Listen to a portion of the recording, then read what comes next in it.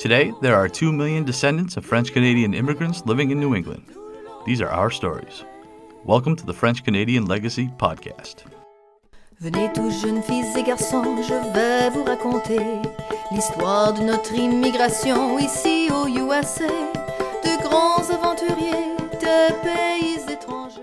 Bonjour everyone, this is Melody with French Canadian News. We'll start with a blog post from Franco-Americans from Maine, then and now, titled, A Farm and Family, The Lives of Women in Lower Canada. How did women on the farm live in the 1800s? They faced many challenges, but did you know in some cases they could inherit the family farm if their husband died? Find out what opportunities opened for these women, including their right to vote, by reading the full story.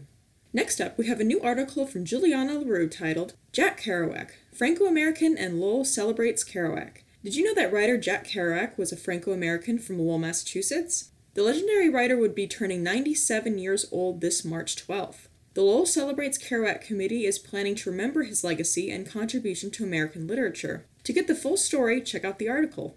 We have business news from Montreal with an article titled, SAP Labs Canada, Amazon expanding in Quebec. From the article, SAP Canada has announced a new investment in Montreal to co-locate its existing SAP Labs office to a new space at 5 Place Ville Marie and add 30 employees to its team. Check out the full story to learn more about these added jobs. Moving on to podcasts, I have a few new ones for you to check out. First up, check out the Canada's Calling podcast to temporarily cure your travel bug. This podcast goes over the many different travel sites throughout Canada. From Quebec's Montreal to Prince Edward Island to the Northwest Territories and beyond, get your travel fix until the days of traveling can return. Next, we have an intriguing podcast for those of you who enjoy dark and mysterious stories. Dark Poutine covers many strange stories, from UFOs to ghosts to true crime, all throughout Canada.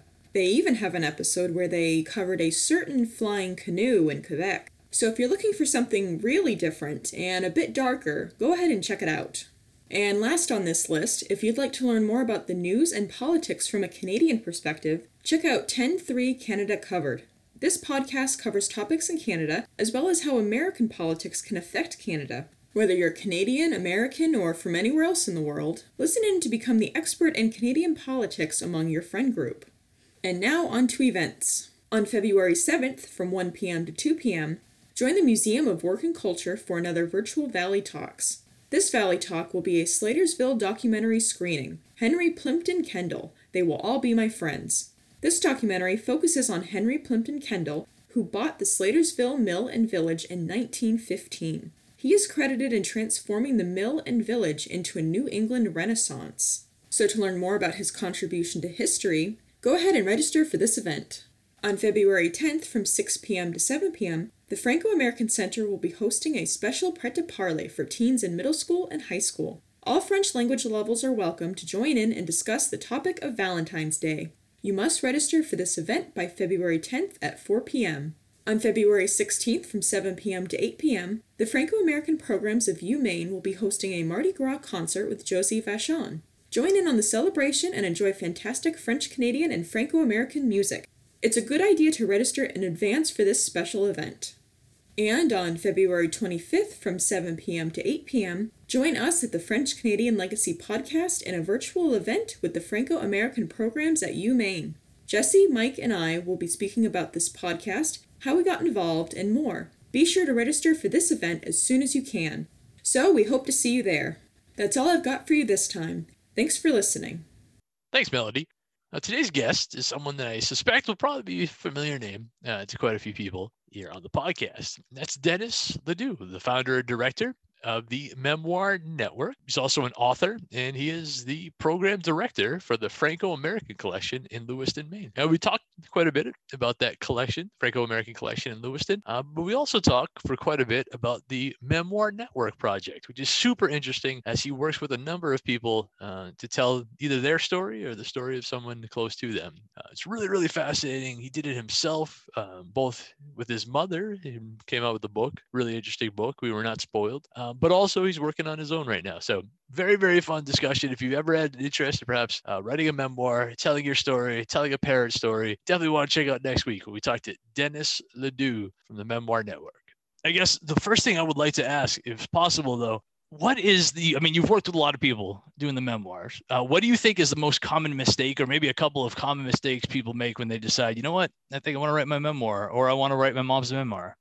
Well, there are several. The starting from the beginning to the end is oftentimes something that just dries people up.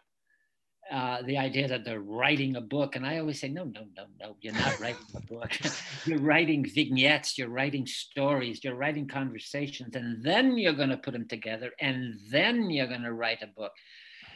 It's like I will say, my Turning Memories into Memoirs is 285 pages. I mean, Jesse, think of sitting down and saying, okay, Jesse, you're going to write 285 pages. You're crazy, yeah, you know? Right. And I would have said the same thing, except I wrote about dialogue. I wrote about telling the truth. I wrote about pain, and I just put them together. And at one point I had 285 pages. So it's a kind of a fooling yourself. And why not? You know, we all need a little fooling around sometimes. But the other thing I think that happens when people have written a lot and it leads them to quit. Gotcha. There are two things that I think really scare them. One is that their memoir is really insignificant and nobody's going to want to read it. And I think the antidote to that is to really write honestly, to really write from the inside, and to really accept that not everybody's going to read your memoir. You have an audience. You know, Sure. If you're writing about a memoir about taking care of your Alzheimer's mother, your mother who has Alzheimer's, right. You know, the football player boy, you know, is not going to read it, or the girl with the pom-poms, the cheerleader, is not going to read it. She's looking for another book. And so the whole idea of insignificance is probably reaching beyond what is your audience. You're writing for somebody. What do they need to know about life? What do they need to know about you that you discovered? It isn't so much about you, it's about what you discovered about life. What is it that you discovered, for instance, about being a daughter or son who takes care of a parent? Sure. You know, that can be a very simple realization, something honest. I think that's one way that you get over insignificance. So that's one thing that people, when they're along the process, can get waylaid. The other things that waylays people is they have a sense that they're going to get, that God will strike them with lightning for telling the truth. Jeez. And they're really afraid. They say, if I say that my father was an alcoholic, or that my mother was a terrible housekeeper who, you know, I don't know who, you know. Yeah, right. Yeah, no, exactly. There's some truth that people are afraid to say, and they feel, you know, the big guy up there is going to strike me. And I always say to them, okay, you write for yourself, you write for me. I'm your coach, I'm your editor, or if I was your workshop leader, which I don't do anymore, just write for me, write for you. And then what happens in that process is they begin to understand that they're not throwing stones. They're not saying my father, the bum. Sure. An alcoholic. They say my father was weighed with problems. My father's immaturity, he couldn't deal with it. Or my mother this or that. Right. And there are ways that you can write about very difficult situations that respect the humanity of the person you're writing about, even if you are angry. And I always say, you know, if you're angry about somebody, you can't write that memoir yet. You know, if that makes sense. Yeah. You know, the classic case was one woman who wrote her memoir and she didn't mention her marriage of 25 years. Oh, wow. And I said to her, why? This is very early on in the process, my process, you know, of learning. And I said, oh, why didn't you write about your husband? And she said, oh, that turkey. He's my kid. Oh, he's my kid's father, and they love him, even if I know he's a turkey. Oh, man. And she said, if I write bad about him, which is the only way that I can write about him, I will debase myself in their view, in their estimation, because they love him. Sure. Father. Right. And so that's why I've always said, if you hate somebody, if you're still angry at somebody, you have not digested, don't write about that person. Just go on. Write about something else. That's awesome. Well, I thank you. This has been cool. Now our fathers look at us and sigh with despair, to think that everything they love we simply do not share. But the spirit never dies, our culture will survive. Each of us must choose how much to keep alive. Each of us must choose how much to keep alive.